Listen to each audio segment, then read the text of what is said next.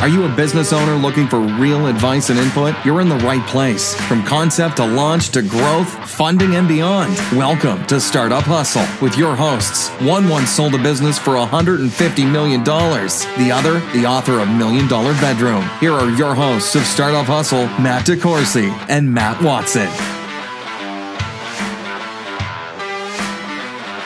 And we're back. Another episode of Startup Hustle. Matt DeCoursey here with Bo Nelson, who will be sitting in for Matt Watson today. Hi, Bo. Hey, what's going on? How are you? Man, every day is just a rodeo. It's like, is it going to be 8 seconds or is it going to be 8 hours or is it going to be 80 hours? I don't know what this week, So you just kind of strap your hand in and you're just like, whoo, here we go. And hello, Bo. Here we go. So, Bo, I'll introduce you, man. So, Bo, you are one of my favorite entrepreneurs here in Kansas City for a lot of different reasons, which we will get into in the coming moments. But you're also the owner, co-founder, barista, maintenance guy, just all around hype man, lead singer of Thou Mayest Coffee Roasters. Yeah, fresh on the tour bus this year. So right, and first stop Kansas City. Yeah. Well, yeah, maybe. So as far as that goes, you are our inaugural coffee shop owner. Yeah.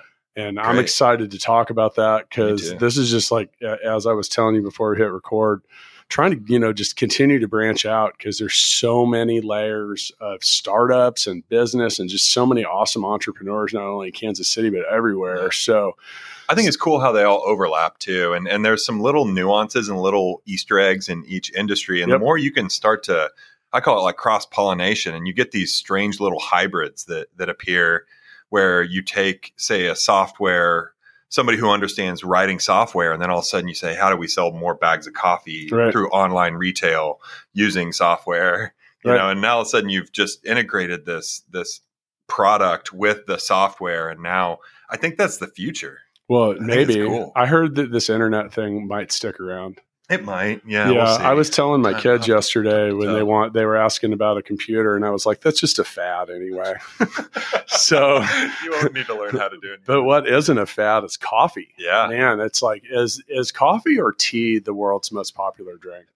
So it's coffee. Does it depend who you ask? Yeah, it does. But it's coffee right behind crude oil in terms of highest traded commodity in the world. Is it really? Yeah. Coffee and then crude oil? So it's crude oil and then coffee. Oh, okay. But yeah, it's right behind it. And I know tea is pretty popular in a lot of countries and coffee is everywhere. But it's all plant products, and that's what's cool about it. And that's kind of where my background and expertise started, was just in the actual plant product side of it. Was it selling weed? Yeah, totally, man.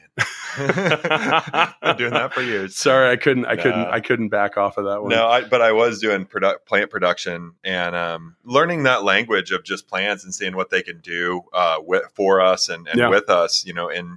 This idea that we are this apex predator. We are at the top of the food chain, and that plants aren't this sentient thing. I actually beg to differ. I think they're kind of the other way around, because we're probably going to die without them. Yeah, and they, even crude oil, it's like what is oil? It's just a bunch of plant matter that got smashed together over with a bunch of pressure for a way long period of time. So, well, the coffee business, and like people have been drinking coffee for a long ass time. Yeah. I mean, I don't even know. Like, what is the actual? Do we know the real history of coffee? Because it's probably like back to like the Incas or someone crazy. It's pretty shady. They say it's from like Ethiopia, but Yemen also says, hey, we're the first. So it's somewhere in that kind of Middle Eastern, African, Rift Valley type of area. High kind of a little bit on the dry, arid side. A lot of people think that they are in tropical rainforest. It is a tropical fruit. So it's like a cherry that gets produced on, and this is where the debate comes in. Is it a tree or is it a shrub? And so there's a lot of I've spent a lot of time debating that with people. I'm more of a shrub. Yeah, right. I mean, thinking like, I don't know. It's all in how you cultivate it too. And so, you can use this goes back thousands of years. Oh yeah. I mean, this was a guy who is, he noticed there was some goats that started eating these berries and they started going crazy. And maybe I should eat some of these berries and see what happens. Yeah. This is how all good drugs, get started. So you mentioned that. I mean, there are there are obviously chemical properties that we chase as coffee drinkers, which, then leads it to be a commodity, which over the history of commodities always creates interesting and sometimes adverse situations. Is that fair to say? It can. Meaning people will fight over it. Yeah, people fight, and they just find areas to hide within the industry because it's so big. Right. There was popes that actually outlawed the use of coffee because it incited revolution. And that's what's cool is the history of coffee is fairly punk in that regard. Nice. It kind of all started in the garage of, hey, here's some this product coming back from the Middle East, on the Silk Road, and you've got the Dutch who are like paving the way for all. If you just watch where the Dutch, what colonies they touched, you'll see this heavy-handed horticultural movement right behind them. So the Dutch used in their colonization, they use agriculture as a means for sustainable growth within their empire, which is a little bit different with the British and the French and some of the other people who were behind them in terms of the agriculture. But you start looking at what does Java mean?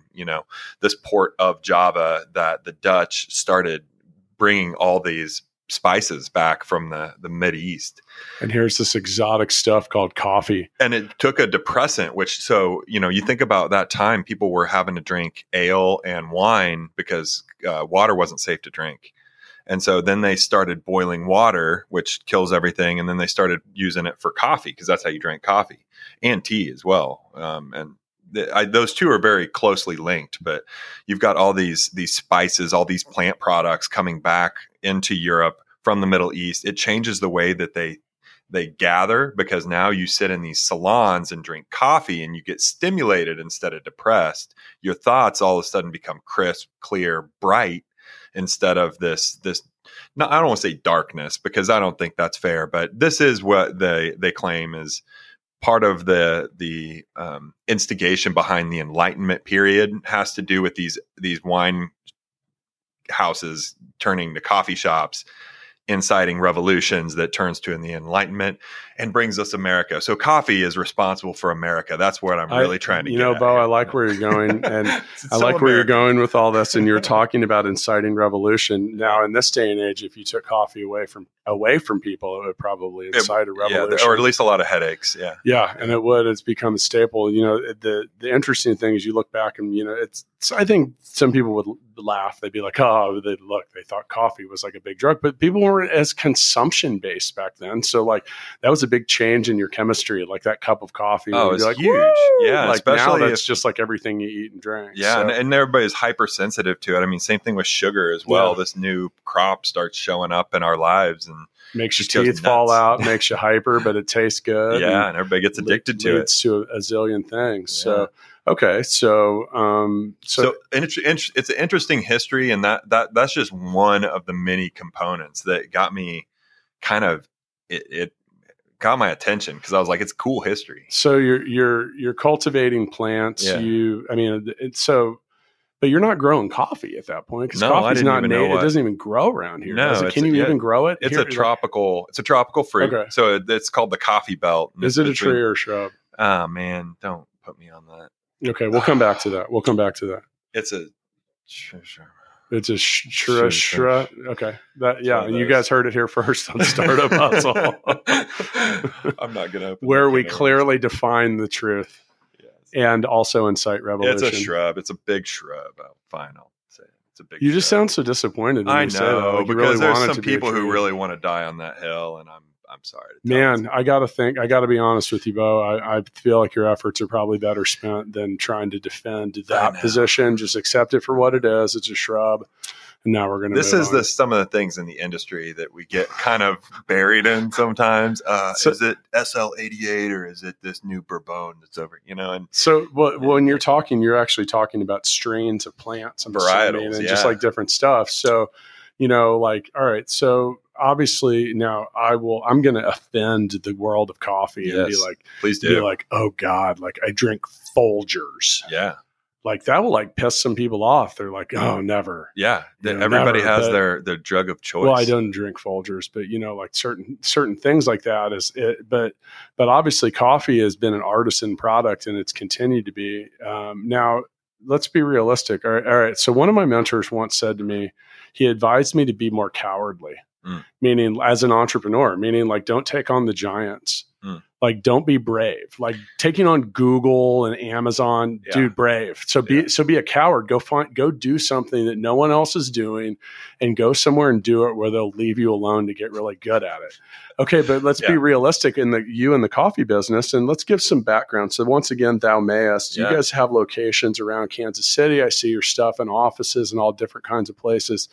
But the reality is, dude, you're taking on the giants. You're not cowardly in your approach. You're like, fuck you. Yeah. I'm here to defend the fact that this is a shrub, I mean a tree, and I'm not going to take any shit from you, Starbucks or whatever. So let's, you know, you obviously have retail locations. Now, when I talked to you the last time I saw you, you were telling me that the way that you need to make money, or the way you have to go about this is through producing some of your own stuff and get into that. So like, dude, like, let's just get right after it. How the hell do you compete with Starbucks and anywhere and everywhere that sells coffee? Yeah, I think really taking a big step back, huge step. And that was where we didn't start, was trying to, you know, you're writing a business plan. Who's the competition? Yeah.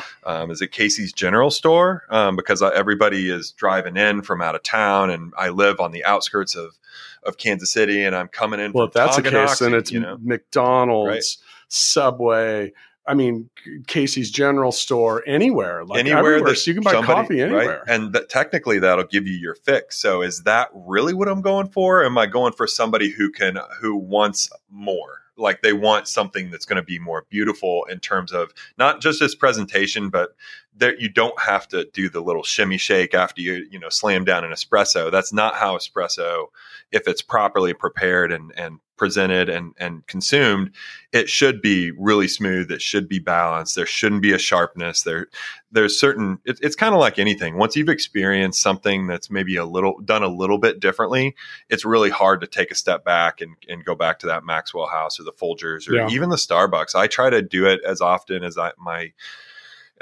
my wife the other day was like, she gets coffee headaches. I don't get them. And we were not near any of our stores, and we were on a vacation. Sounds dangerous. Oh, it was horrible. I meant the vacation part. Oh yeah, that too. Yeah. That's being. I think you're tough. like me. I think on day 3 of vacation, you probably start getting antsy. Yeah, I'm like, I'm going to break some. I need to go break something so that I can fix it and just give my mind something to do. Maybe you should take more lumber with you on vacation. You can break it in half and then try to put it back together. Yeah, or just stop drinking coffee. And so when I do it, I drink the coffee, break the boards, drink more coffee, put them back together. Vicious problems. Yeah, I get it. It happens. So she gets coffee headaches. So we went to Starbucks and it reminded me of just some of the things that we're trying to overcome are just language. So for instance, like a cappuccino that's defined by Starbucks versus a cappuccino in the traditional industry are two very different drinks. And we have to be able to know that when people come in and they're looking up at a menu and they're intimidated by a bunch of language. What does single origin mean? Like, I have no clue what that means. And I try to put myself in their position as often as I can. Go to Casey's General Store in the morning in a farming town and just listen to the old guys chaw. And you listen to these guys and you'll ask them questions. Yeah, I'm from out of town.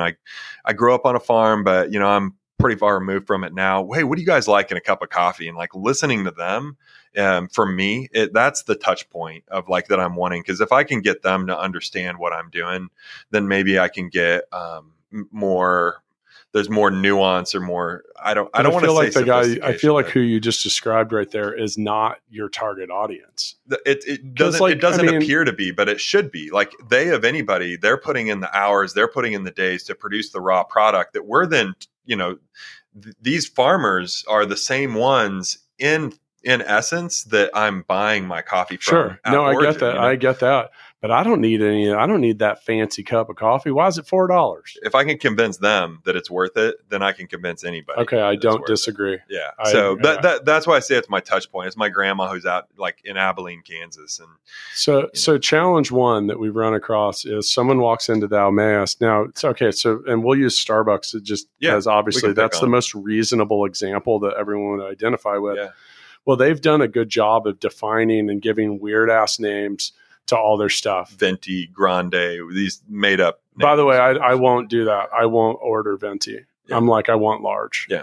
I just won't. I'm just that guy. Yeah. I'm like, fuck you. This isn't Italy. I don't understand it, but no, I get it. I get it. And also like, I just like, give me the big one. Yeah. Yeah. So I'm that guy. The big My wife gets frustrated with me. She's like, it's Venti. I'm like, no, it's not. It's a large. It's just a big It's drink. The big one. Give me the biggest one you have. And I will pay you for it. Have a thermos back there, and we will complete a transaction. I love it when people come in with like their massive QT thermoses, and they look at me, and I'm like, "Yes, I've got you." And they look at me like, "Oh my god, I can't believe it," because the craft industry has kind of it's gotten so technical because it loves what it does so much, right? Yeah, which is what we want. And that's back to that challenge, though. So here, someone comes in, they're like, "Hey, coffee shop, I want some of that," and then they go in and they're like, "I usually drink a caramel macchiato." Like, first off, what is that? Yeah. I have no idea. Yeah. Like to me, that's coffee with some foam. Yeah. With some like sugary stuff on top of it. Yeah, now that's another one. That is a 4-ounce drink. Like we serve that. A macchiato is a very small. It's basically your ratio of, I mean, this is very simply put, but it's of espresso and milk put together. So your espresso is just straight espresso. Then you've got your Gibraltars and your macchiatos and your cortados. So that is a real thing. It's a real thing, but the way that they've defined it versus like I said about the cappuccino, traditionally it's like a 6-ounce drink. Okay. So it's that is a cappuccino. So when I order a Venti, I'm getting like 3 of them, and I'm going to incite a riot. Yeah, well, yeah, and that's where we try not to get caught up, because a lot of people will say, "Well, this is the hill we need to die on." Like we need to let them know that there is a better way to do things, and our approach at the Almaas is more seductive. So it's more, we call it show and leg, where it's more of like, hey. Why don't you ask the questions? By the way, Bo, this is why we had you in here, because there's important marketing things and entrepreneurial stuff that you listeners are going to learn today, like show and leg. We're gonna get real saucy here with I want to hear more. I want to hear Startup Hustle. We don't have to get seductive. We're not getting seductive yet. Okay. We're going to work. We like to give it some time. I mean, I'll buy you a drink. We'll talk a little bit. But that's what we say is like the branding part, because to try to get somebody in there and you're like, why don't you come over here? Why don't you come and try? It's this siren song. You've got your path and you've got your it's your experience every day. And I'm trying to derail people on the, like, nudge them, hit them. However, like, get their attention, just come in here and try it, because we know once they try it and once they experience it and once they can kind of feel that there's something more, because there is something more than just the transactional piece. There is a vibe that we are selling, that we are a part of, and that we are creating on a regular basis. And we hope people will be able to tap into that, and they'll feel that when they come in, because if I'm just selling coffee online, I'm in big trouble. Yeah, well, that's what I said. Now you're not cowardly at all, and like you get the cowardly comparison, because here's the thing: is like, you hear the story of David and Goliath. Right. The thing you don't hear is the 999 other times that he didn't win. Right. The Goliath just crushed him underfoot. Right. Kept walking, and he was like, "Oh, did I step on something? Sorry, I didn't even see." Yeah, but I mean, let's be realistic. And here on Startup Hustle, like. The advice and that point that I just made about being cowardly is okay. It doesn't sound sexy. No. That's not a seductive way to put it, because no one wakes up and, you know what, Bo, I'm here. I'm going to be the biggest coward I can possibly be today. But my point is it is actually a good approach, because if you can manage to find something and you carve a niche, say there's riches in the niches, blah, blah, blah. Like, but at the same time, like, so. I think it's interesting. Your total addressable market with coffee is also infinite. Yeah. So you can still carve out a piece of it, but where and how. So I feel like a lot of that, it's also got to come down to the efficiency of your operation, your ability to get people to either come, like, I don't want to walk by the Emmaus without stopping in. Yeah. So is that where you're showing leg? You're like, hey, come on back in. Well, it's not just on that, but we're trying to take that into the online world as well, because right. I believe that the future lies in this really gray area between the physical and the digital. So that's between this. You've got this physical product. Like, so here's a good, for instance, I think that there's about to be, if not already, there's probably a name for this already. I call it the vibe economy. But it's because everything it's commoditized online. You can get this stuff, yep. In a few hours, and if in a short amount of time, I'm sure there will be drones. There's going to be something wild that disrupts shipping that's allowing us to get product, boom, as instant as we can possibly imagine. That's where the future is heading. Yeah. I don't know what it's going to look like. I don't know how it's going to flesh it out, but that is the future. They will have my coffee in their hands within a minute of them, like, even probably just thinking about it. I have no clue how this is going to work. If I'm not being in this modality of like looking towards the future, saying, I wonder how that's going to affect my business, because Maxwell House is selling their coffee plants left and right now, because there is a growing number of people who have been exposed to fresh roasted craft coffee gotten quickly by people like me, who can get that coffee roasted that day, get it to them, get it to their house. They don't even have to get up. I've worked all my shipping into it. And now all of a sudden they're like, well, I wonder what these guys are all about, because this is a real competitive price. Now, why food products in general, like there's just so much crap and everything we eat, drink, and whatever. But I feel like people are becoming a lot more aware of that. And then on some levels too, are also you look at this like garbage patch the size of Texas out in the Pacific Ocean, and they're trying to, like, we were talking about that here, because like you brought us some coffee, and I was like, man, we got to grind that. We got to do a better job of like using this and whatever. It's a lot of it is education. You're sitting there like burning through all these cups with Keurig, and now you think about like 2 million other people doing that, and all of a sudden, like, that's a lot of freaking cups. Every single building around here, and every single business, every single house, there's a lot of coffee, and there's a lot of bad coffee. And totally. So now, while retail in general is troubled in many regards for reasons like Amazon being, I disagree. Well, I'll get there. Hang on. So it's troubled in many regards, and then in some regards, it's going to go through a renaissance because these niche, local, that's what I get so pumped and about. Experienced based things. So, like, where can I do something different for you that you aren't normally going to feel? Like, you talk about the vibe in the coffee house, and you know what? If we're going to do, I'm doing air quotes here, the coffee house vibe. I mean, which one? That's my point. Is it like mid-90s Central Perk? Is it like Friends? Is it like Seattle and like, hey, cool. I'm like going to hear like a guy play some really shitty songs on an acoustic guitar. Right.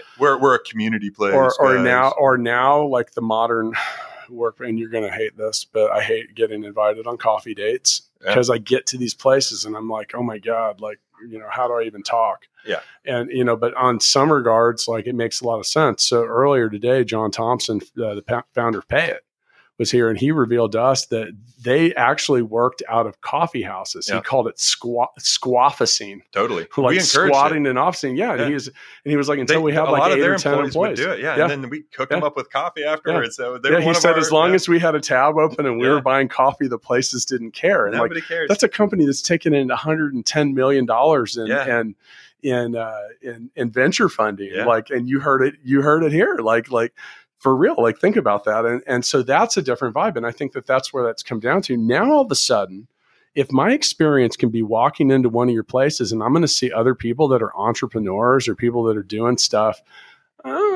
that's all of a sudden, that's a little different. Can I have a collision into someone that matters, or someone that's going to do something? Or I don't know, man. You never know. So this is where we got to be careful, because I already start to feel the goosebumps, which means like we could go off 100 different directions here. We probably will. I think we both have entrepreneurial ADD. So, and 5 or 6 hours when this is over. Yeah. So, so Rick Usher brings this up, and I'll just kind of rapid fire some of this stuff and you can tell me if you want me to dive deeper into it. Rick Usher, assistant city manager. He talks about a collision density index.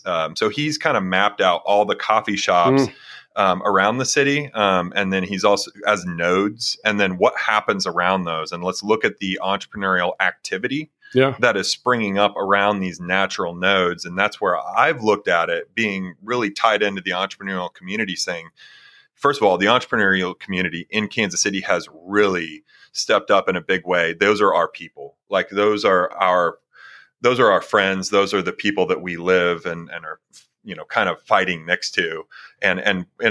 So in a camaraderie sense, it's like, hey, we can compare notes. We can have drinks at the end of the bar in the AM or in the PM when we had our liquor license, to be able to say, like, how can we help each other to get down this road? How can we share in each other's resources? And the coffee shop became this community distribution it was like this Rolodex almost that was in the shop. And it was, you'd walk in and you'd say, hey, here's what I need. I need a UX developer for X, Y, and Z. And be like, he's at the end of the bar. You should just go, here's the introduction, and watch these. So I call it the idea brothel. I don't run the coffee shop. I run the idea brothel because all these ideas come in, and if we've done our job to set the table and set the tone, I'm going to reuse that, and I'll probably get in trouble. Yeah, for it. No, I get in trouble. That's when I know that there's a really good TED talk, and this guy talks about these places where ideas go to have sex, and that's where I run the idea sex house, dude. That's fine. Like the bunny ranch of entrepreneurial, whatever. But here we are, late night. So what you were just describing is one of the things that co-working spaces pitch. Yeah. They're like, hey, it's one thing to have your office down here, but it's a completely another thing to be around other people that blah blah blah blah blah. But that really, and I say blah blah blah blah blah. That's just because I don't want to sit there and try to paraphrase someone else. But it's not a blah blah blah blah blah. It's actually really important, because you never know what's going to happen when you get around other people. Like, it's easy to want to say, I'm just going to go home. Yeah. I'm going to just go home and I'm going to just watch TV, or I'm going to mow my yard. I'm going to do something different. But when you get around other people that shock and persuade your soul to ignite, as I steal a line from Fish, I will say, well, that's really but it's always meant something to me. Like, what does shock and persuade you to move and like do something, and being around other like-minded people is a key ingredient. That's why I love doing this podcast. It's the only thing that gets me up in the morning anymore. Cause I'm like, man, I love coffee. I absolutely adore not just the plant, but just the process and the ritual and like what it does. But man, there is something that like rips down into my soul every time I walk in that shop and I see people talking and I see these dates happening. I see business transactions, and all of a sudden, like, if I can do a better job, this is more than a cup of coffee. Totally. It is and people say, let's go grab coffee. Let's go grab that connection, that connectivity part. It's just coffee as conduit. Coffee is just a reason. It's just a thing. I've said this since the beginning. And the more I freaking drink the Kool-Aid, the more I'm like, this is the coffee. The more you drink the coffee. Yeah, right. I'm like, the more I see it, the more it affects me, because when we were closing up our last shop, we have video footage that we're just sitting on that I don't even know what to do with, because it just makes me cry every time I see it. It's just all the faces and all the people whose lives have been touched in a positive way by a brand. But you're talking about closing a store, but meanwhile you're opening other ones. Yeah, so and that's like, how many locations do you guys have here in town now? A lot that I can say for. Okay. There's some more that are being worked on as we speak. But then I also see you guys have partnered. Like, so I was at Pro Athlete, and Andrew Dallas was in here recording. I don't know if this will be before or after, but like they literally have like a Thou Mayest coffee bar there in their office. Yeah. So you guys are in a lot of different places. Yeah, I was actually just up there delivering kegs of coffee before I came here. Kegs? Yeah, they do our cold brew on tap. So just put your face. So I just took, and for those of you that are curious what I do during this episode, when I'm not, trying to prevent myself from swearing, I take notes, and I actually wrote this down, making simple things meaningful. Yeah. And that's what you're talking about, because inherently, the intrinsic nature of a cup of coffee, while it actually isn't super simple, but it is, man. It's a cup of coffee. It's like a daily thing. It's like, hey, I wake up, I have a cup of coffee, I eat a couple eggs, I ate a biscuit, whatever it is you do. Yeah. So these are simple things, but then how do they become a lot more meaningful? Injected with meaning, and all of a sudden, like, man, that is the world that I want to live in. Like, that has those sort of meaningful touches all around. And if we can influence somebody with something as I'm using air quotes, meaningless and simple as a cup of coffee, which it kind of is in the grand scheme of things, but right? How do you make it meaningful? Right. Yeah, and simple things. And if we can do that with just something as simple as coffee, what else can we do that with? And if we can show other people like, hey, you saw how much joy and you saw what sort of energy that could bring in this little moment of your day. And if you are leaving saying, wow, man, every time I leave there, awesome product, awesome vibe, awesome people, I feel better, I feel more energized. And all of a sudden you alliterate that with our brand. And all of a sudden you can spread that to other people. Now we're dealing with something that we're like, and this is what we found when we closed the shop. There's a spirit of the company. Yep. There's like a force, a presence. Yeah. It is its own person now, while it is probably in its adolescent teen years, still trying to figure itself out.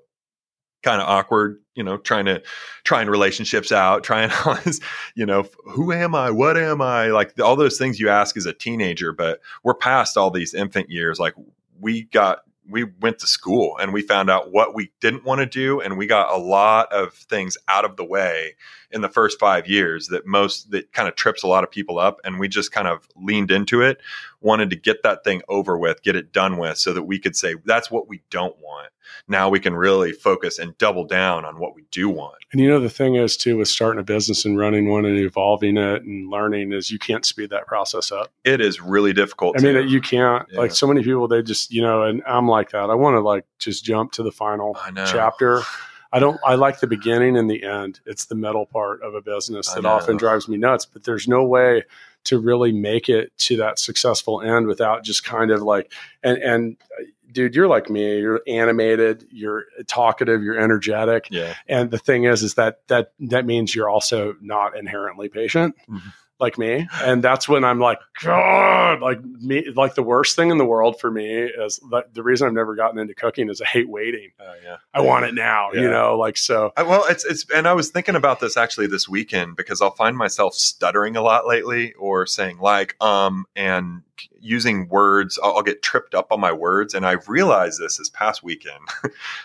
It's because my brain is moving faster. Too faster. Yeah. And I'm like, I need to bring it, use a discipline to bring that, center yourself and the breathing techniques. And cause I find myself getting angry, and I'm that's, my wife says that to me all the time. She's like, why are you angry? I'm like, I'm not fucking angry. I'm just passionate about this right now. She's like, guys, you sound pretty angry right now. It looks pretty angry. Stop telling me I'm angry. I'm not. Yeah, I'm in the same boat. And that's where, for those of you listening in your earbuds, I'm sorry you had to go through that just now, but that was a realistic insight. I have these noise canceling earbuds and I was actually screaming the other day and I had somebody outside come inside saying I thought you were in trouble. So while this started talking about coffee shops, and we will end by talking about coffee shops when we get there. But one of the things that I think is really fun and insightful, and I hope that those that are listening enjoy, is getting an insight into the thought process of how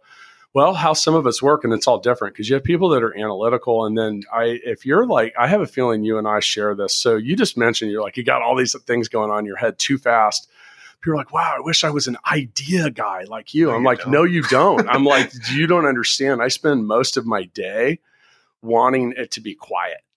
It's impossible. I crave peace. That's it. But dude, I never get it. I call them the bees. Yeah. Oh, dude. I've never thought of it like that. But it's like seriously. And back to my wife and I have different. Is your wife introverted and patient? She is. Yeah. She has her head on straight and she's very logical. Yes. Yeah. That's why she can put up with you. Yeah. My wife is the same way. Yeah. There's only one personality style that can deal with ours, and I'm going to lump you in with mine. Yeah. But I get it. But the problem is sometimes as an entrepreneur, I get that cart in front of the horse, and then I want more carts, and then I'm like, but why not buy a bunch of horses? Well, let's get some other things too. And next thing you know, I got a fucking farm and a wagon trail going on, and I'm working a deal off to the side to buy some oxen. And somehow on the other horse breeding over here, over on the side, I've started a textiles plant, and this is somehow also back in it makes sense. This is also during Oregon Trail, and then everyone died of diphtheria, and the story ended. But but no, it's like, and that's, so is that something you've had a hard time with? Cause it's something that like, all right, so I'm getting old, man. I'm 44 now. And with that, I've been able to slow the game down a little bit. Yeah, it's important. And it's made a huge difference. And so much of that comes with saying no to more. Yeah. Just saying like, can't do it, guys, or like having to prioritize, or saying, hey, like, I don't know. And because the thing is if I did everything that I wanted, if I tried to capitalize on all the ideas that I felt were great, I'd never have any bandwidth. I'd be doing 100 different things and I wouldn't get good at any of them. Yeah. And that's definitely the issue. And the problem I see with this, air quotes again, this entrepreneurship thing is every podcast needs gestures and air quotes. Man. And by the way, this is on video. So if you're listening, you can go check it out on YouTube and see that Bo and I are clearly concerned about our personal appearance. Yeah. today. Right. I'm totally. It's okay. It's okay. Sweating earlier, but I'm dressed up today. Let me I wore a clean t-shirt. Oh yeah, this one actually doesn't stink. Yeah, I know how that goes. So let me ask this. So there's information overload. There's analysis paralysis, that type of all the cute little idioms that come with that. So true though. If you could distill entrepreneurship down, you have 2 books before you have to take your leap. What 2 books would those be, or 3? It could be 3. Me? Yeah. I mean, I in some ways I wrote them. Yeah. Like, I mean, and this will come out long after tomorrow, but my 3rd book comes out tomorrow. So, and I have to like look back, like if I had 2 books, just for that person who's like, I have this idea, I see where the ledge is. And most people get up to that ledge and they tiptoe up to it and they look over and they're like, ooh, not shit, me, man. That's a long way down. No, I'm usually in full stride and then I'm off the edge and I'm like, and I jumped and then built wings. Right. And or it's like, oh, that just looks like it's far down. It's not actually that far. Don't worry about it. It's only just a split second. And then you jump and then you're like, oh shit, I didn't even have enough time to build wings. Right. I don't know if I have books. I think that because, I mean, here's the thing is I used to read a lot. Like my early readership was like just kind of like those business and sales standards, Brian Tracy and, the 7 habits of this and that. And, Covey and Maxwell. I mean, that kind of standard classics. Stuff. And I feel like those are good foundation pieces. And then I realized that's honestly why I wrote my book. So one of them, Balance Me, is about the attempt to find balance in your personal, professional, and physical life. And it's not a life balance book because honestly, I tell you right away, I'm like, well, first off, I say, if you're not willing to admit that you're probably that you're most likely your own worst problem, just put the book back because you're going to be disappointed and I can't help you. Yeah. But that book was kind of just my take on trying to that eternal plate spinning mentality of like, okay, so I have my personal being, my professional being, and my physical. And some people say work life, but I take it out. I got 3 Ps there. So the question is like, if they stay way out of balance for way too long, then, well, life forces them back into place. Yeah. But there's no proper state of balance that's universal. It's different for me than it is for my wife or whatever. And then, then I'm, like I said, I know I'm kind of taking the cheap way out and plugging my own books maybe, but then my other book, $1 Million Bedroom, is just like that realist. Like I tried to be as raw and forthcoming about what it's like to be an entrepreneur, like all the way down to smashing my fucking phone on the floor into like 1 million pieces after I got screwed by Amex. Yeah. Like, and cause here's the thing, like people tell you, and they say this to you all the time. They're like, I want to start a business. I'm like, you need to know what you're getting into. Cause it's not, you don't just go as an entrepreneur, you don't just go home and roll around on the money that's you threw all over your bed cause you didn't have anywhere else to put it. Right.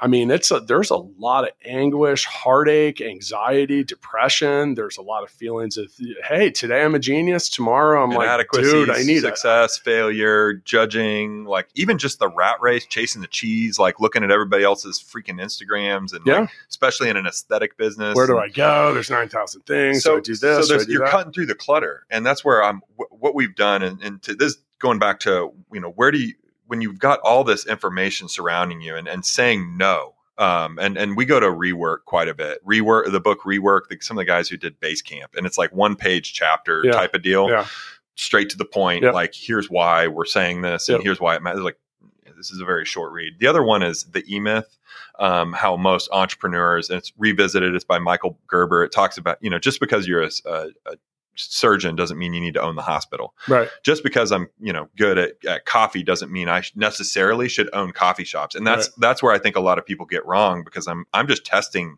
This is me testing. I want to see if I'm good at it before I take on what a retail brick and mortar, a scalable brick and mortar looks like. Because if you are sitting here saying, I want to make X amount in coffee, you are going, like you said, you're about to be sorely disappointed. Oh, I have this romantic view of this winery on the hillside of wherever it is. And, that's how I'm going to do my retirement. So, but let's talk about that for a second. Cause all right. So, and I know that there's like way more to this than what I'm about to say, but you're trying to get rich $3 to $4 at a time, which means you got to line a hell of a lot of people up. Less than that. Yeah, that's my, my point. It's like, and so even if you have like a seriously high margin product, you got to line a lot of people up to do it. And even in the what people would say, oh, you guys, even seeing all my production friends, and this goes way beyond coffee. I'm thinking of, even when I'm talking about this, it's everything from, I've got friends who are in the beer and the distilling industry. I mean, we work really close with Rieger, and we're really good friends with the guys at Lifted Spirits and Torn Label and Stockyards, and seeing like their margins on like production, like producing cans of beer.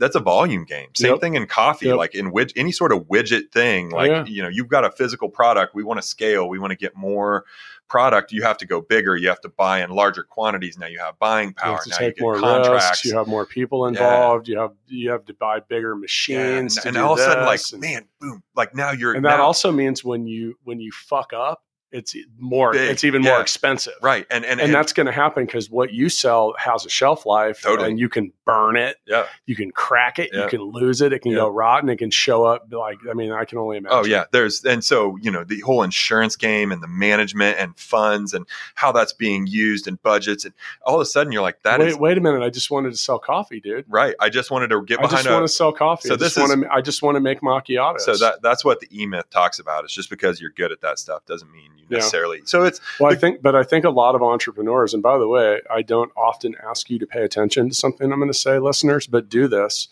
So just because you're passionate about something, much like Bo said, does not mean it's going to be a good business for you. I talk to so many people that have started a business and now all of a sudden they're like in it.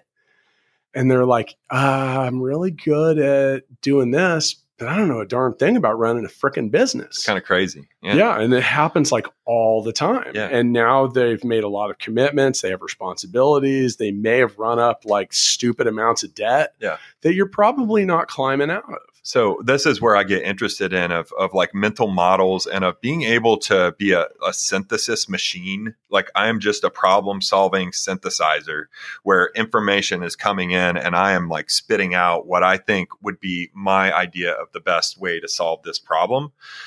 Whether it's, hey, we've got a new coffee coming out and we need designs for bags, or it's like, hey, I need to change.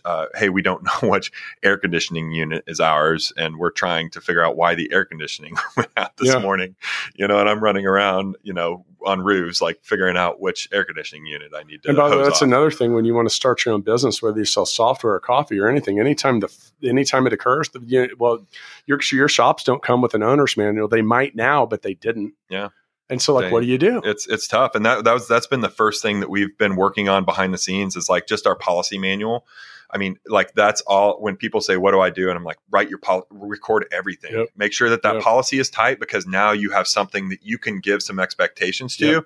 And now you can hold your employees accountable because right now in the coffee world, it's really confusing mostly to the industry because we come in and I'm like, I don't care about the skill of the barista.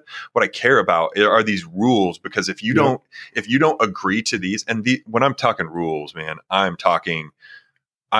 kind of this king of the king of the hipsters is what I'm doing air quotes right now because I have a lot of these. That was like 9 air quotes. Yeah, it was because fill them up now. I know because it's you have all these snowflake baristas working for you. I'm like, no. I'm sorry. These are the hardest working people that we are changing the way that we train. We're changing the way that we do business because if you just think that you're a barista, you need to go work for somebody else. You're not going to be a good fit for us, because I want people who think outside the box. I want people who train hard, who work hard, who play hard, and who want to create a culture of positivity, inclusivity, and like we give energy.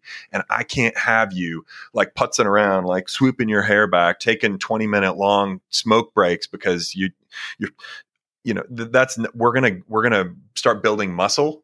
And we're going to start doing that by showing up to work on time. And here's the basics. Let me give you your basics of like my bare minimum. So when people come in and they say, but I showed up to work on time, but I did everything that it says in the like, that's the bare minimum.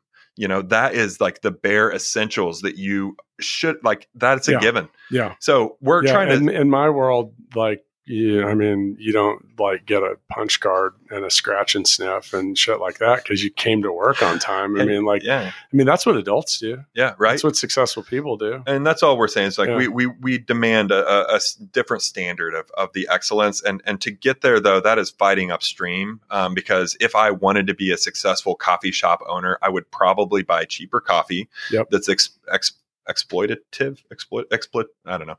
It exploits farmers in developing countries, these coffees that are much cheaper, and I could wrap some sexy packaging on it and just sell the mess out of it. And there's some really successful guys who are doing this online right now, who are not from Kansas City, but it's one of those that they put so much pressure on the industry because of the volume that they're doing with just flat out shitty, stinky feet. Like it's bad coffee. So by the way, I want to go back to what you're talking about the professional standard in your shops. And so we mentioned earlier, you asked about the books. So you kind of opened this can of coffee per se, but I talk about in the professional section of Balance Me, I said, because so many people are like, hey, I want to make more money. I want to do better for myself. I'm like, okay, what are you really bad at? Yeah. And they don't want to admit it. And then you look at people like how quickly you can burn your opportunities and your bridges with dumb stuff. Like you might be when you actually get to work, you might be the greatest employee, but you show up 18 minutes late regularly and you're blowing your opportunity to like do so many things. And like you said, well, I'm just a barista. No, man, like maybe you're going to be the next owner of location 9. Dude, you are so powerful. And this is like the message of our brand is to like, there is so much freaking potential inside of you. And this is what I've learned from plants is like, everybody starts off the same. And I'm not alliterating this directly to people, so nobody get all psychological on me here, but I don't know what I'm talking about. I'm already down the rabbit hole, right? Bro. So everybody starts off, we like these plants all start the exact same. They're a clone. They've got all the same seed, and so they go into this pot. How I manipulate that plant is going to result in a much better product in the end. I have to touch that thing in order for it to get, I have to touch it with my actual hands by like pruning it or pinching it back. I have to touch it with nitrogen or fertilizers. I have to touch it, make sure that it has plenty of sunlight, that there's nothing impeding its sunlight so that it gets energy. And if all the things are completely right, and if I've done my job and I've tried to remove Murphy's Law as much as possible, there's bad things that will happen to this poor plant here, pests and disease and all that stuff. But if I'm paying attention, if I'm looking down the road and I know that this thing can be 5 to 10 times the size that Home Depot is selling it for, and I'm selling it for more money, but the value in there, it's because I directly have a value correlation with that product. Whereas over here, I'm like, you didn't touch the thing. You put it in at the last second, you put it in this cheap thing and said, here, just go turn money, we're going to do volume. And I'm like, no, I want to touch it more. I know that this thing can be more valuable. So let's look at scenario A, what you're talking about with the value, with the people, with the caring. Some people just don't give a shit. They just want a cup of coffee. Right. So now what? That's great. You cool with that? Just buy it and move on. You're good. That's why I say it's seductive. Like it has to be on your time when you want to engage. And we start, you come in and you're like, man, every time I come in here, I get goosebumps. What the heck are you guys up to? I'm like, well, it's probably the dopamine rush you get from having our product. Like, no, it's more than that. I'm like, okay, fine. It's probably a combination of 3 things that I'm working on a daily basis behind the scenes: the product, the service, and the environment. Recognizing you as a human when you walk in. Hey, what's up?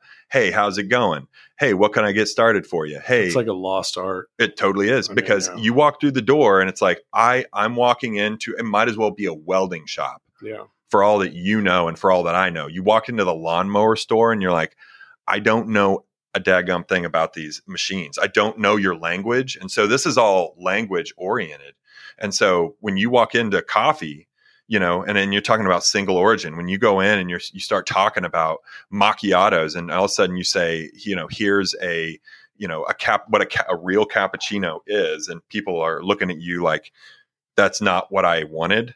You should have read my mind. And so there has to be this service side of it that's able to reach out and like, where are you actually trying to get to or go today? And you're like, when you're ordering a quad shot iced Americano, have you tried our cold brew? Because I think you're just looking for this heavy dose of caffeine. And that's 1 pound of coffee to 1 gallon of water.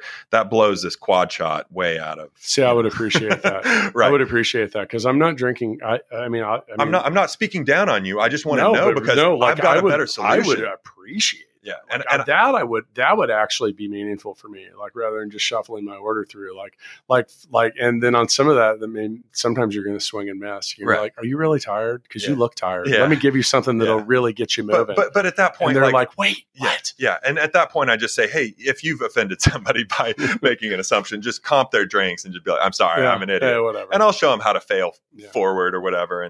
But I'd rather them take that chance. And that's where I try to empower the employees and say, go mess a couple drinks up.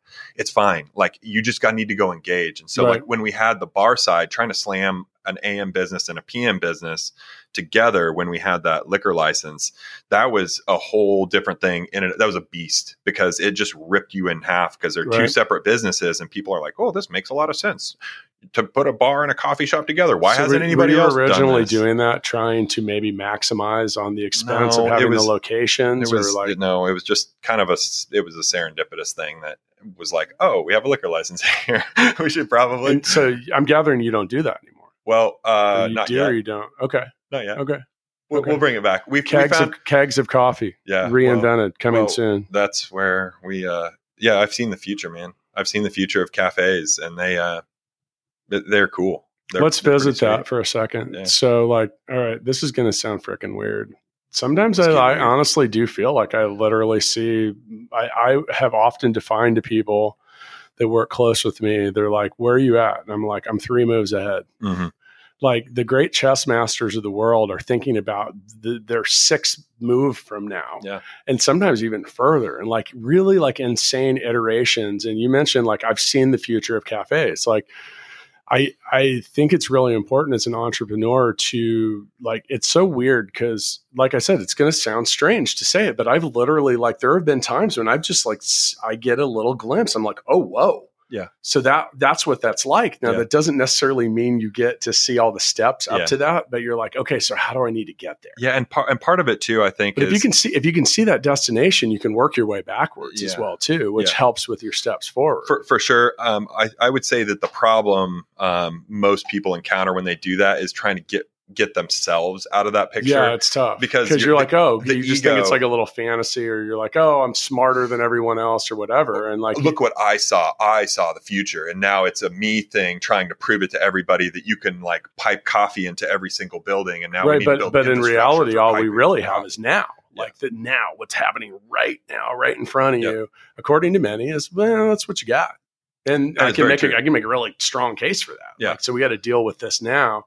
So I think that's one of the challenges. So, like, with the coffee shops, and, you know, you've mentioned, so, and by the way, you know, we didn't stray off the topic, because this is still about entrepreneurship. This is about coffee business. So you talked about bridging that difference. You have that, like, that retail to that digital side, to like, now you've got Amazon, whose drone is going to drop your shit off at some point. And like, and you know, you're trying to figure out where you exist in the middle. Like, I mean, without giving too much away, like, how do you feel about that? See, like, and here's the cool thing about it is, and like, how are you going to take something that's old school? Like, this whole conversation started with those goats. Yeah. those goats. And what do we do? We're eating it, like eating Ethiopian coffee, like in the river delta of somewhere. You can call me the goat if you want. No, you can call me the goat, dude. I can refer to myself. I call myself the goat way too much, which is funny because, like 20 years ago, if you were the goat, you were actually not the greatest of all time. You were like, they're like, oh, that guy's the goat. Like you blew it. Yeah. Anyway, that's a whole different subject. But, so how do you bridge that gap? Like we talking about, making simple things meaningful, but how about, that bridging the future, where do you go from now to later? I mean, where do you see that occurring? Yeah. So the first thing I'll say is there is no secret sauce. It is a bunch of elbow grease and just long days and hard. You have to get. Amen. And so, do the work is my first thing. It's like everybody's trying to get out of it. So success demands payment in advance. You have got to put your neck out there. You have to actually put your literal money where your mouth is. So wait, it's not just luck? Oh man, I'm going to tell you. You're so lucky that things have gone well for you, Bo. You're going to have to invest everything. And then it's going to have to get questioned. And then it's going to have to, the more problems and I shouldn't say problems because they're not really problems. Like I just look at business as a muscle. Yeah. It's kind of what you were saying. Like the best teams I grew up playing soccer and got to play it in college for a little while. And so it was when as a team, when you can all get 3 to 4 steps ahead, not just me as the leader, but I need to get my team like 3 to 4 steps ahead, because then when we're playing team ball and all of a sudden we can like switch the field and like actually make an aggressive attack on the defense, like this is where I say like that was gives me goosebumps. Like in unison, I've got my tactical team that's like here's whether it's my executive team or whether it's me and like 2 green berets that are like these hyper surgical like individuals that I have within the organization. I'm going to pair you guys up. Those hyper-surgical individuals do nothing but practice. Yeah, and they are super good at what they do. And it's like I need you and I need you. And I need to come together because we're going to go execute a new shop, something that's never been done. And I need you guys to get outside the box with me. We know the rules. Now let's go break the rules. And so but I can't break rules unless I know what they are first. And like, I can't go in. I'm not from the coffee industry. I'm from the plant industry, and coffee is a plant product. I am not an entrepreneur. I'm a farm kid. I don't know what I am. I'm still trying to figure all that out, and maybe I always will. Stop. Maybe I will though. I'm serious. Stop. Like I quit like that a while ago. Like, dude, I've been called so many things, some of which are complimentary in life, but like, crazy, eccentric, hyper. You name it, like all different kinds of things. And then I just quit caring. Yeah. And then like at that moment, it set a lot of things free, because I was like, you know what? Like, I don't even know at what point I quit caring. Yeah. And I don't mean that in a way like I don't care, because I do care. I care about the people that care about deeply. To a fault. Yeah. But I care about the people that are on board with what we're doing. Mm-hmm. Like I'm sure you do with your employees. Now you just mentioned that you compared business, you called it a muscle. Yeah. And it just really reminded me so much. So I have a friend of mine is one of the guitarists in Humphreys McGee, and Jake Sininger, and he is regarded as like one of probably like, you can't rate this shit in real life, but he's like one of those like top 50 guitarists in the world. Yeah. And I have the most insightful conversations with him. And he says, I said, Jake, every time I see you, you're practicing. He's like, no, I don't practice. I'm like, what do you mean? I always see you playing. He says, I just keep playing. Yeah. Well, why do you do that? He said, because it's like a muscle. Yeah. And the more I have it fine tuned, the closer. So here's the thing is it's crazy. And like, I can't do this. I'm trying to figure out how, and this is where so at 9:23, he's got to play 10 million notes really fast and perfect in front of thousands of people who, if he hits one of them wrong, they're all going to be online talking about how he somehow ruined their show. Yeah. And you're like, what? But being able to exercising that muscle and being close to it enables him to get back to that spot that much easier. And I feel the same way about business. Like my wife thinks I'm obsessed, and I am. And it's a problem though. Like it's a problem. Like it's a strength and it's a weakness at the same time. And it's that the bees, that mental chatter. Cause I'm like, hey, let's my brother does CrossFit, and he's pretty addicted to it, and he'll be the first to tell it to you. It's the same thing with people who work out, and they almost get a a problem because I've been there. It's like I was running and I wouldn't stop. I would run until my feet just wouldn't allow, my muscles would cramp or whatever. And it's like, I would get runner's high. I would get into these euphoric states of being, and I do that with business, dude. Right? Like I literally this turned into so much about an inner shot at like the crazy. Cause I honestly, on some days I do question that. You have the spot. Are you a genius or are you crazy? Well, there's no way to really define that. That's more about external perception. But I mean, for some of you, if you're even curious, like sometimes I go 2 days and don't sleep. I'm not like on drugs. Like I forget to eat. I do too. Yeah. I do too. And then I won't go to the bathroom. And my wife will be like, "What? Why didn't you take any? Where are you getting your nutrition?" I'm like, I actually don't know. I'll go to lay down like a normal person would to go to sleep, and I'll just sit there and I just immediately know. I'm like, nope, not happening. Yeah. So I end up doing something else, and it's not uncommon for my employees to like come to work. And they're like, "What's up?" I'm like, "Well, I've been here since 2." They're like, "AM?" I'm like, yeah. Why? I'm like, "Because I just couldn't sleep." I actually have a ritual that I do before I open each shop, and I actually work through the entire night. I want to feel the energy. I want to feel every single. I have my best ideas when I'm like ridiculously like loopy. Out. Yeah. I don't know what it is. Yeah. There's this weird half. But it's back to the bees are quieter then. It's like my strange. Mind, it's almost like I get so quiet. That's like and another thing too for me is like I love working through the wee hours of the night because I feel like all the energy around me is a lot quieter. Yeah, so I'm able to chill out. Okay, so wow. So here we are. We had deep talk with Matt and Bo, somewhat about coffee, which by the way may be a shrub, it may be a tree. It's hard to tell. If you're here in Kansas City, I'm hoping that this inspired you to bring not only yourself, your whole family, their friends, their family, everyone your kids in class with, all the people at your church, 100% of people that you meet, bring them down to Thou Mayest, right? Yeah. Yeah, that would be okay. Now that may equate to a long line, but fortunately, Bo's created a work culture of hardworking, focused baristas that have their eyes on the prize, and they're going to probably turn that line out pretty quick. We're getting there. We know that the new one that we did down on the Crossroads, we built it for speed. Yeah, let's talk about that real quick. Where are your 4 locations right now? So man, a whole different crazy story. We can save this for another one. Yeah, we might have to pick this up again. Yeah, we're going to come do this at your place next time. Yeah, especially we could go out in the greenhouse and we could really get in touch with some zen. Okay, I'm confused. Are we still talking about coffee? Oh, well, we're talking about more than coffee.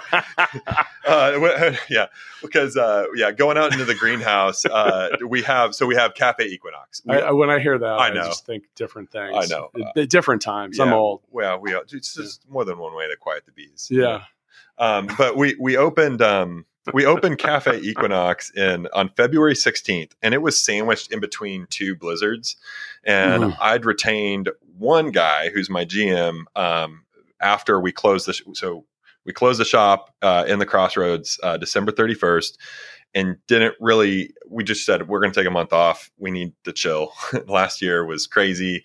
Let's just recalibrate, make sure we're doing what we want to be doing and make sure the business is healthy or whatever. Everything look good? Cool. All right, let's take a month off. We come back and it's kind of a mess. We basically did not touch anything for a month. We didn't exercise the muscle, man. We did not. Yeah. And so you're going to be a little sore after that first workout. Yeah. So we came back. We opened up Cafe Equinox inside of Family Tree Nursery in Shawnee on February 16th, in between 2 blizzards. And day one, as soon as we opened up, there was an hour-long wait for like 8 hours straight, but that extended for like a month and a half of daily. I mean, we were just in shock. I got so emotional on that. I was just a ball of tears. It's humbling. Because like the brand willed itself back to life. Yeah, no. But people told you the world spoke and they said that we want you here. And it was like, no, but you don't want me. It's not me. It's like you want this brand. You want this thing. It's humbling. Like entrepreneurship and is humbling in many ways. That can be one of them. It's a moment that I will never forget. It's so solidified where I was like, this is so much bigger. It's so much more important. Like whatever happens in the future, I am just setting up the bumper rails when I'm a parent at this point. And to this, to this growing child. And like, I just need to make sure that I discipline it when it needs to. And then I'm able to like, keep pushing. Here's take a break. All right. Keep pushing. Let's take a break. And like, you throttle it. And all of a sudden you're like, now we're training. Let's go party for a second. All right. Let's just celebrate the wins. Like, all right, back to train. Let's go. Come on, guys. And so it becomes like this workout, right? Because it's a muscle. And it's like, I want to get good at working that business muscle. Because that to me, it means so much more. Yes, the coffee, of course, that's the bare minimum, right? We talked about earlier, like you show up to work, that's a bare minimum. It says Coffee Roasters in my name. It is no shit. I'm focusing on coffee. No shit. Like I get that. Like, but if I'm looking at the E-Myth and I'm looking at Rework and I'm using really just those two books and I'm saying, if I can structure our company and our lifestyle and our motto and everything, it's so simple, but we just have to stay really focused on like, this is overarching. This is a business muscle that we need to learn how to do. We need to pivot, keep going, muscle test, take a product to market, do it again, keep doing it. Like, are we good at this? Are we good? Hey, measure. I said measure. Did you get that? Like, we have to measure this thing so that we can continue being better. And all of a sudden we look back after 5 years and like, we were in a fucking garage 6 years ago. That is insane to me. And like people will say, where are you going to be in the next 6 years? I don't know. On the moon? Ask me in 5.5. I don't know. Like, or 5 3/4. I don't even know what to say. We play a game that we say our 5-year past visits our present. And that 5-year past being in a garage, and I'm sorry, what? You guys have like 5 stores. You got to hang out with your favorite band, Wilco. You've got all of I gave a TED talk. And that was on my bucket list of things to do before I die. And I did it in year 2. And I'm like, I probably need to get some bigger goals here because this is happening very quickly.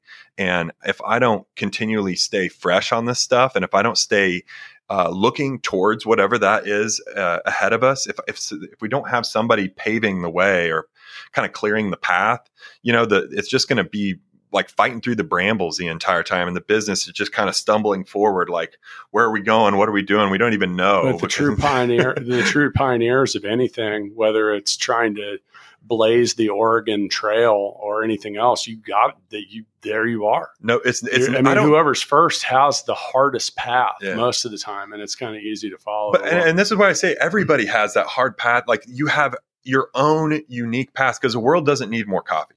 The world really does not need what I have to, like the essence of my product. There's plenty of great coffee out there.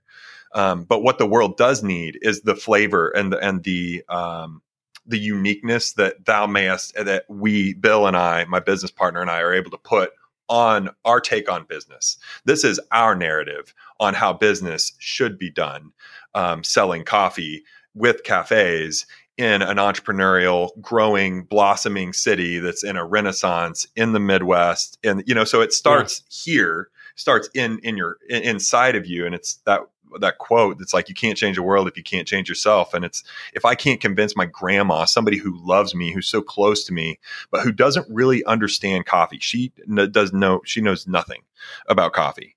Sorry if you're listening to this, grandma.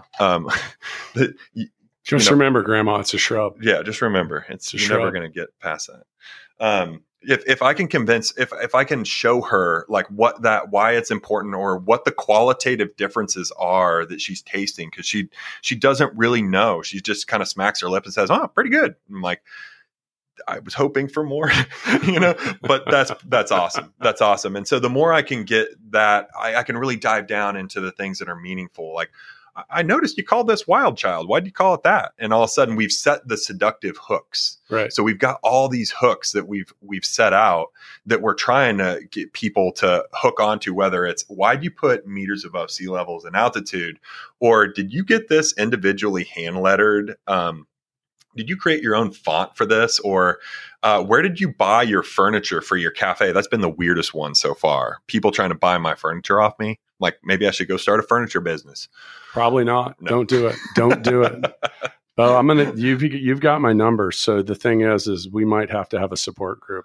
I'll be your sponsor. For sure. If you think about starting any new businesses, I want you to call me first because I'm going to give you the typical rundown. I'm going to be like, okay, dude, no, I want you to just call me back tomorrow and tell me you still think this is a good idea. Yeah. No, it's okay because I'm going to support your dreams and I'm going to help you move forward. But no, it's funny. I'm sure you get this a lot, and we'll wrap this up because we're going to clearly have to follow this up. I think I might just call this coffee talk because I think we might have to do this a little more regularly. We've got a few older cars too that we can get a hold of if we need to do a version of like comedians in cars getting coffee. I was talking to Zach Pettit. About he's come and done it. Yeah. I've talked to him about this. I was like, we should do this with entrepreneurs though. Is like get them into the hot seat in the car and like start going around. And we kind of do that here. We kind of do that here. Some days, some of the video. Some people are nervous because normally like we didn't get into this, and that's why we're going to do a follow up. But this has been interesting. Well, first off, thanks for coming in, and we'll wrap this up in a minute. So I always like to do a little recap, and remember, your mind and your location can also be an idea brothel. Yes. And I hope you guys enjoyed hearing about, by the way, I really enjoyed this. I love these kind of spirited conversations. I love being around anybody that is, just passionate just about it. I hope it just doesn't come across as like being all over the place. Cause I try to make it as cohesive. So it actually comes across as that's one not, thought. No, you're fine. Like, I just get in this river, I get in this flow and I just go with it. But you got the whole point of things like this and conversations like this. And for those listening is like, did you hear one thing in this last hour and 10 minutes that made sense or was Is that helpful? how long it's been? Yeah. It goes fast. I know you're probably late to like 3 other things, but no, I mean, and normally like we keep talking on this until there's not stuff to talk about or until I'm afraid we'll run out of tape. But so some of the things too, and, looking back at these differentiators between your product, your service and your environment, like this is all really good stuff. And then, I really think the real moral of the story here is, on some levels, to be an entrepreneur and to do things that people aren't doing does require a little bit of crazy. I don't let people tell me I'm nuts anymore. Like I knew that a long time ago. Like, give me something fresh. Like, tell me something that people haven't told me. Throw a little fuel on that fire. You think this is crazy? I mean, just wait. Fuck it. Like, you know what? Like, go to work then and don't talk to me because I don't. You're not helping by saying that. I mean, shit happens. But I'd like to do a follow up, and I'd like to actually do. I think we may have to prepare, but probably won't. I think we should just need to talk about like the most cataclysmic failures of being an entrepreneur. Like I might just write a book called Things I Suck At. Yeah. And it'll probably be a bestseller. So, well, anyway, for those of you listening, if you get a chance, Thou Mayest, they're all over Kansas City. Check it out. You guys have an online store? Yeah. So we do thoumayest.com. In February, our good friends at Key Coffee in the River Market at the Nelson Atkins reached out. We acquired them in February going into March. So we have those 2 stores now. We'll start making some changes on those coming up next because we just released the newest of the stores called The Outpost, and it's located inside of Collective X. It's down in the Crossroads, a block to the east from our old shop. And we've got some other fun spots coming on by the end of the year here. But The Outpost, the newest one, there's Cafe Equinox as well. That is inside of Family Tree Nursery in Shawnee, inside of a greenhouse. So if you really want that plant experience, that's a really fun, it's very different experience. Especially in the wintertime. And we're going to post a link to this because in 7 to 10 days when this actually comes out, he'll probably have like 4 more. At least 4 more, yeah. So maybe 6. We just opened 4 in the last 6 months. So that's been nuts. And so, you can go to thoumayest.com. We're really active on social media, mostly Instagram. We have Facebook and a little bit of Twitter action, and you have content out there, Bo Nelson, B-O Nelson. Yeah, it's it's underscore Bo. There's a lot of underscores in there. You can find it. Yeah. We can find it if you put in Bo Nelson coffee and if you gargle it, you'll find it. Yeah. Anyway, folks, thanks for listening. We'll see you next time. Thanks so much for listening to this episode of Startup Hustle with Matt DeCoursey and Matt Watson. For more great content and to stay up to date, visit startuphustle.xyz. And if you enjoyed today's episode, please rate and subscribe, and we'll catch you next time on Startup Hustle.